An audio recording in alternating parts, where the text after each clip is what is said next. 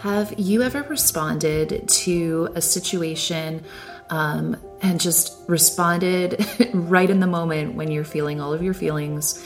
And then afterwards, maybe you regretted the action you took. Or maybe, maybe it's not quite regret. Maybe you're just still feeling the feeling that you had before. The action didn't really help in any way. I think that's pretty common to feel something and want relief from that feeling. And so you take action right away. However, there is a lot of value in slowing things down, reflecting on what you might be feeling and what you might be needing. And then once you're really clear in those needs, taking action from that space of clarity, it can be really empowering. In the recording that I'm sharing right now, this is a conversation that I've had with my NVC support group.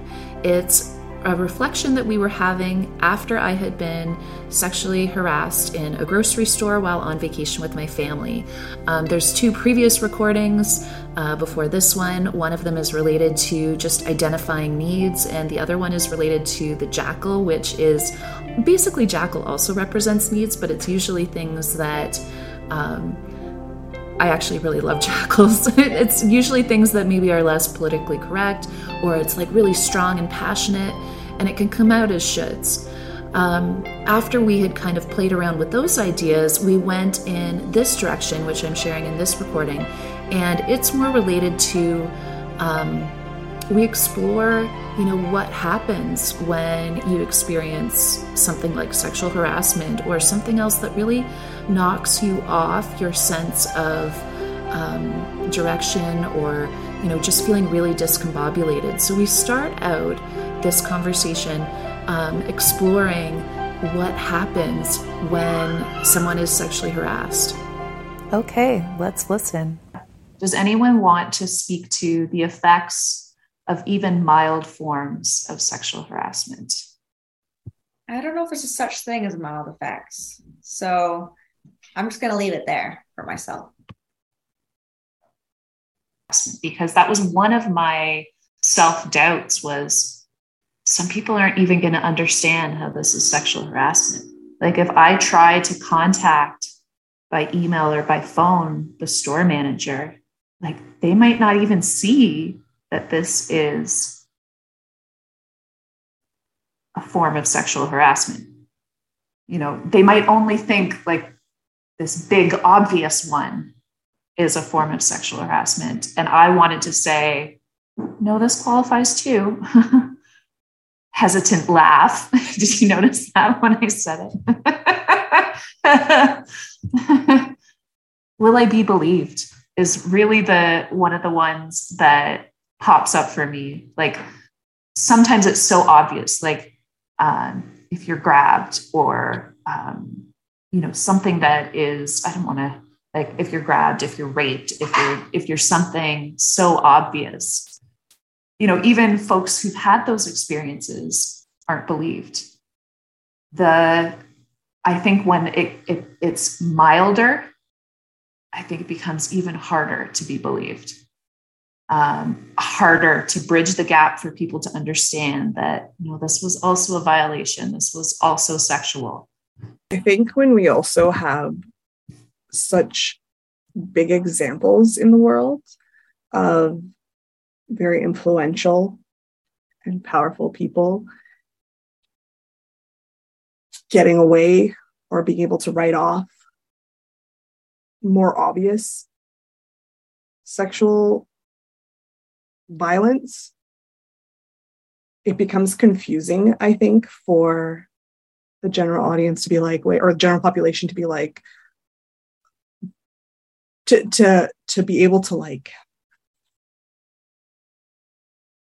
identify. It's just guy talk. It's just boys being boys. It's just, come on.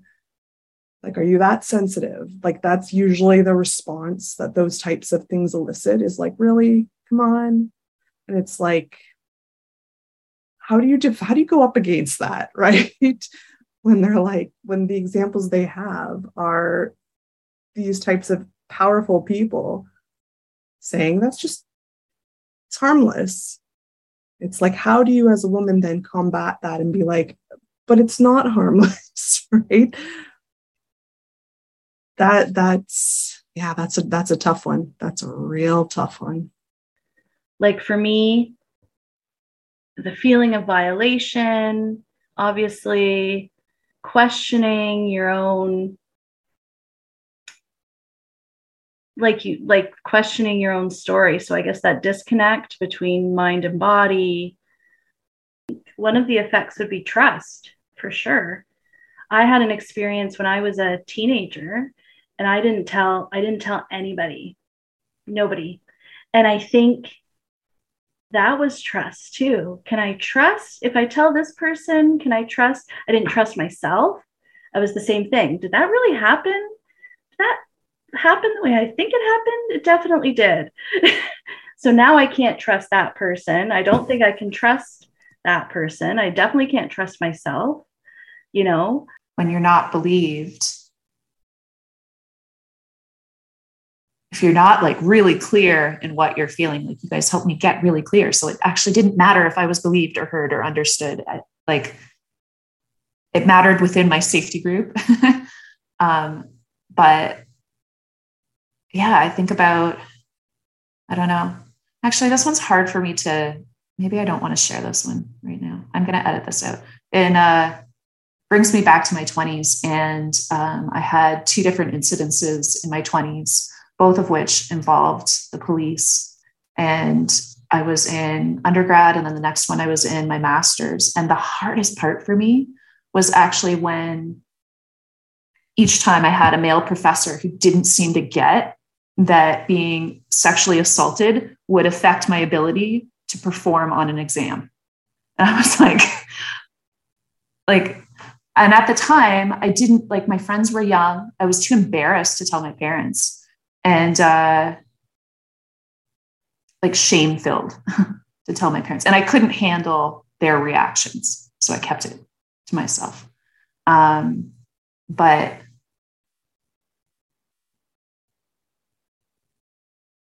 like, it's silencing. It's silencing when, like, it's not just like the perpetrator denying it. It's all the other people who are collaborating the okayness with this silence. Like, we're not going to rock the boat. You know, that happened to you, put it behind you. Focus on what's right in front of you. Like,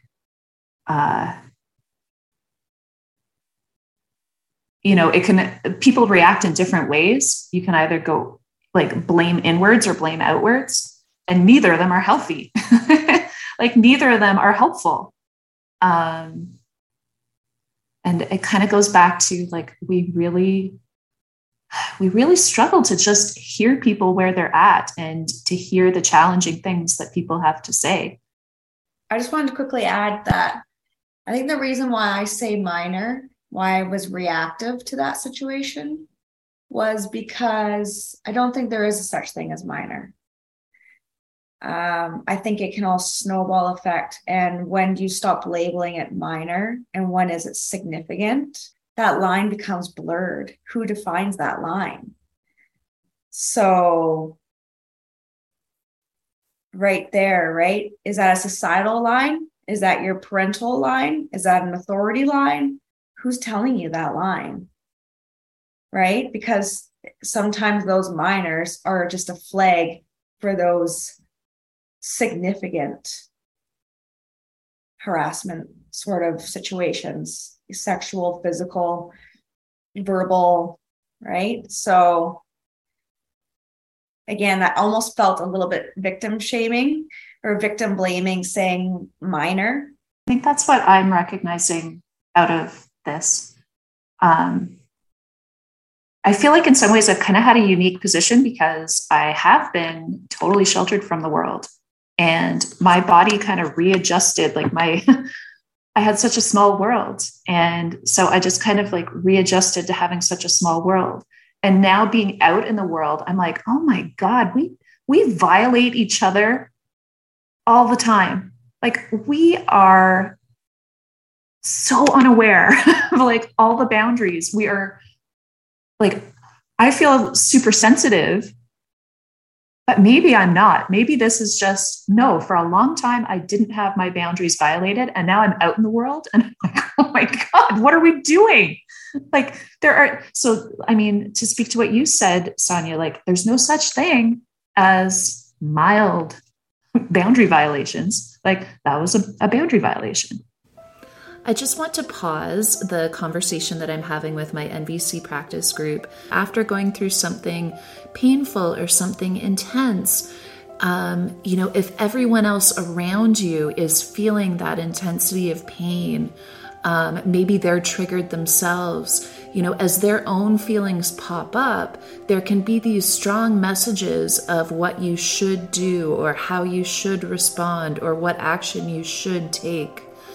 And I think in particular, it's in those moments that having a process to follow, a process that you've practiced, so that you can really get clear on, that maybe that's what that person would like you to do, but what would serve you in this moment? What would best meet your needs? I think that is why this process is so valuable and why you would want to practice it and be aware of it. In this recording, I have referred to Tree of Life. Tree of Life is a metaphor that Inbal Kashtan created to help us understand this process of how we take feelings and spend time in empathy, either self-empathy or making needs guesses for someone else. And once we have clarity about those needs, what needs are the strongest and most important to us in this particular moment, what we want to value, then what do we do with those needs? How do we take action? Sometimes taking action may not look like much to an outsider. It might be withdrawing, protecting yourself, getting some safety, giving yourself a break. All of those things are important and meet important needs. However, to an outsider, it might look like you're doing nothing. It could also be expressing yourself. Maybe there's something else that you wish to say to an individual or to a larger group. Maybe you have questions to ask. Maybe you want to gather more information. Maybe you want to make a request. So that outward action happens after you've had a little bit of time to get clarity about what your needs are. Let's jump back into the conversation I'm having with Liz, Shar, and Sonia, and I'm going to refer to their jackals and how I heard their jackals and all of the shoulds that their jackals had for me, and yet how at the same time leaning into that process of what am I needing and letting my needs guide the action that I take and how helpful that was for me in the end. Let's listen. But that reminds me of how trauma is not what happened to you. Yeah. It's, what did he say? What happens after? Or like, okay, so this terrible thing happened. Then who did you go and talk to about it? And people with severe trauma responses would say nobody, right? I didn't talk to anybody about it. People who had very healthy community around them could say, I spoke to this person, I spoke to this person. And it's almost like they're not as traumatized. They don't have as big a trauma response to the incident, right? And this was interesting because when your jackals were talking to like my feeling soup version of myself, I heard your jackals, all their shoulds. And that was so interesting to me to hear your shoulds. Because if I wasn't feeling that, I might have been saying the shoulds too. But because I was in that moment of like, I just want to feel safe. And that was like, absolutely, like, what's my capacity here? But the idea, like there's a set of victim shoulds. Like you need to stand up for yourself. You need to go and complain so that this doesn't happen to someone else. And that was so interesting for me because it was actually Steve, like I had talked to him before I had actually talked to you. He was one of it hadn't occurred to me that I could just say no to all of it and just look after myself. Like he was the one who said, or you can do nothing at all. And he wasn't saying that as dismiss the situation. He was like, you're feeling so rough about this. This is your first time out in the world. And you like, he knows I haven't had much capacity to respond to, like, I keep needing to shrink and go in. And so that was interesting to me to think like, wow, how often do we put shoulds on the people who have just experienced whatever pain they've experienced? Like, and now your responsibility is to make sure this doesn't happen to anyone else, or to do your part. And yeah, I guess I just had like, was a lighter experience than some of the sexual harassment I experienced in my 20s. So it was a moment of, oh, there's so many shoulds that are put on you when you're vulnerable. Some of the shoulds that we mentioned earlier, you know, some of the shoulds still exist, like just move on, don't make a fuss. Like those are still there too. I know I'm guilty of that, of feeling like there has to be repercussions. Like there has to, like I want to seek justice. And I know for me, it comes from a place of feeling a lot of the time a sense of powerlessness. So in situations like these, I think that need just becomes amplified because I feel like it's not fair. And that just, it's like, I want, again, I go back into like, I want to do something. I don't know what to do. I'm not in a position to do anything. And sometimes I know that can become a powerful should for me is, okay, so I can't do something. So are you going to do? Like, it's like, I want to, I have this need for action. And it really resonated, actually. It really kind of caused me to take a step back when you said that one of your options was, or you could do nothing. And I wonder sometimes if maybe I don't give myself or others more of that as an option, and how that can actually be in and of itself empowering depending on the situation, because you're making that decision. And that is an act in and of itself, right? Depending on what, if you're doing what it is that you have the capacity for, you're honoring your own needs in that moment. If the need is to do nothing in terms of outward action, right? And maybe it is a lot of just internal work, and in terms of specific act, how that is still an act in and of itself, and an act that ought to be recognized and celebrated as being a valid choice and an available choice. That is, that's the tree, right? Like that's the part where you swirl it inside you. And then as you're swirling it, like empathy for yourself or empathy for the others. I wasn't ready to do that. It was like, you guys were helping me with empathy for myself. What am I feeling? What am I feeling? Okay, what am I needing? And then deciding, do I want to go up into the branches? Do I want to say anything? And like having, what do I want to say?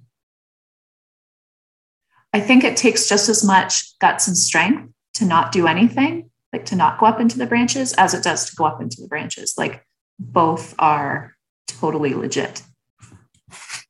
You can do a lot of the outward branches, but then if you're not doing the internal work because you're doing all the outward branches, which is sometimes what I get caught up in, then, do you know what I mean? It's like, okay, so you're doing all that stuff, but what about, are you feeling any of the relief or any of the, are you doing any of the internal work, right? Exactly, Liz, exactly. Like if I went up into the branches before I did the stuff in me, I actually don't think I'd be connecting, because I wasn't connected to myself. I wasn't connected to what I really wanted to know. And that was the other interesting thing about the conversation that came out with all of us, like the four of us over texting, was if I were to make an outward branch move, what were my needs that I was looking to meet in that outward branch move? Because that helped me see the path that I wanted to take in responding. But I couldn't have gotten there without sorting through all of the stuff. What are all these feelings? Like Sonia was pulling them down and grounding them. What are all these feelings? What needs are attached to them? And then recognizing that, then it didn't feel charged going out into the branches. There wasn't the charge to it. It was more of a release. It was more of like an exhale. Again, it felt nonviolent. It felt loving, and it felt safe. It was a very conscious choice, right, that you made. It wasn't acting out of impulse or feelings. And I think what you, Erin, and you, Liz, what you both said, yeah, it's very valid to just choose not to do quote unquote anything, because you are doing something. You're doing the internal work. So it's much more important than any of the other stuff. But I think, as I said, like society says, or we were taught as children to be quiet or just let it go, or it doesn't matter. It's almost like now with the Me Too movement, it's almost like we are told, no, you have to say something. Like you're supposed to say something. Those are the expectations. And for sure, I've caught myself saying like, no, you can't let that slide. We've got to say something. So again, it's balancing what am I hearing from society? What are the pressures that I'm getting? And trying to quiet that noise and choose what's right and what feels best for yourself. Going through the process of self-empathy. What am I feeling? What am I needing? And like having a lot of softness and care for whatever it is that I'm feeling, including numbness, including, whatever feelings show up, having a lot of softness and care for that. That's the only way I can figure out what my boundaries are going to be. If I'm not going in to do that, I'm not aware of my own boundaries. I'm not aware of what I need to stay safe. I'm not aware of how to meet my needs. And so like, what do I have capacity for? And that was like one of the biggest parts of the puzzle for me, was trying to figure out what do I have capacity for? Because a different version of me at a different time and place might have more capacity. I might have said in the store, did I just hear that right? I might have said that in a different time and place. But I didn't. I'm at a different spot right now. And my needs for safety are really high. My needs for protection are really, really high, easily triggered. The interesting thing is, by spending lots of time, like the three of you helped me spend lots of time in self-empathy, receiving empathy. I was so at peace with the decision I made.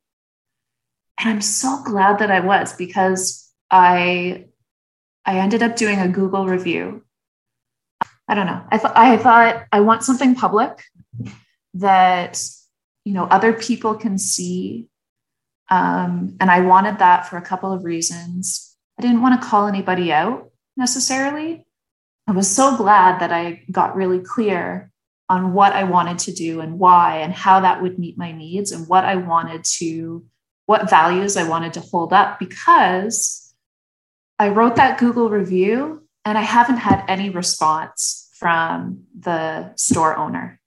And I'm thinking, like, if I had expected a response, I would have been double hurt. You know what I mean? But my need was actually to just express. And I knew that I was expressing, and that somebody else somewhere might read it, sort of like what you were saying, Liz, my middle daughter overhearing this, and I don't know the impact of that. So someone might read this and it might have some impact that I can't see. And, or not, or maybe it doesn't happen at all. Maybe there's no impact ever. But just writing that Google review and nothing else attached to it, that met my need. I was satisfied to be done there. And then I could move on. Now, Steve kept asking me, have they responded yet? Have they responded yet? Having this group to process helped me get clarity on what my needs were so that I could figure out what I wanted my action to be, what strategy I wanted to use. And then there was nothing attached to that. Like there was no more further hurt that was going to come for me with that strategy. And that to me is like the ideal. So thank you. One of the things that makes this process so important is it really reinforces that deep sense of trust that you would have in yourself. And in situations when it feels like nobody believes you, if you have been practicing self-acceptance and practicing trusting your feelings and feeling settled in your needs, it can be so much easier when you bump up against a moment where people are maybe not sure what to do with what you're expressing. You know, if you've had a lot of experiences of trusting yourself, it matters less what other people are thinking. You can be your own guide in figuring out what to do. So that sums it up. Thank you so much for listening and learning along with me. If you'd like to learn more about NVC, I offer workshops for people who are curious to try out NVC. And if you would like to learn more about those workshops, please head over to my website and sign up for my newsletter.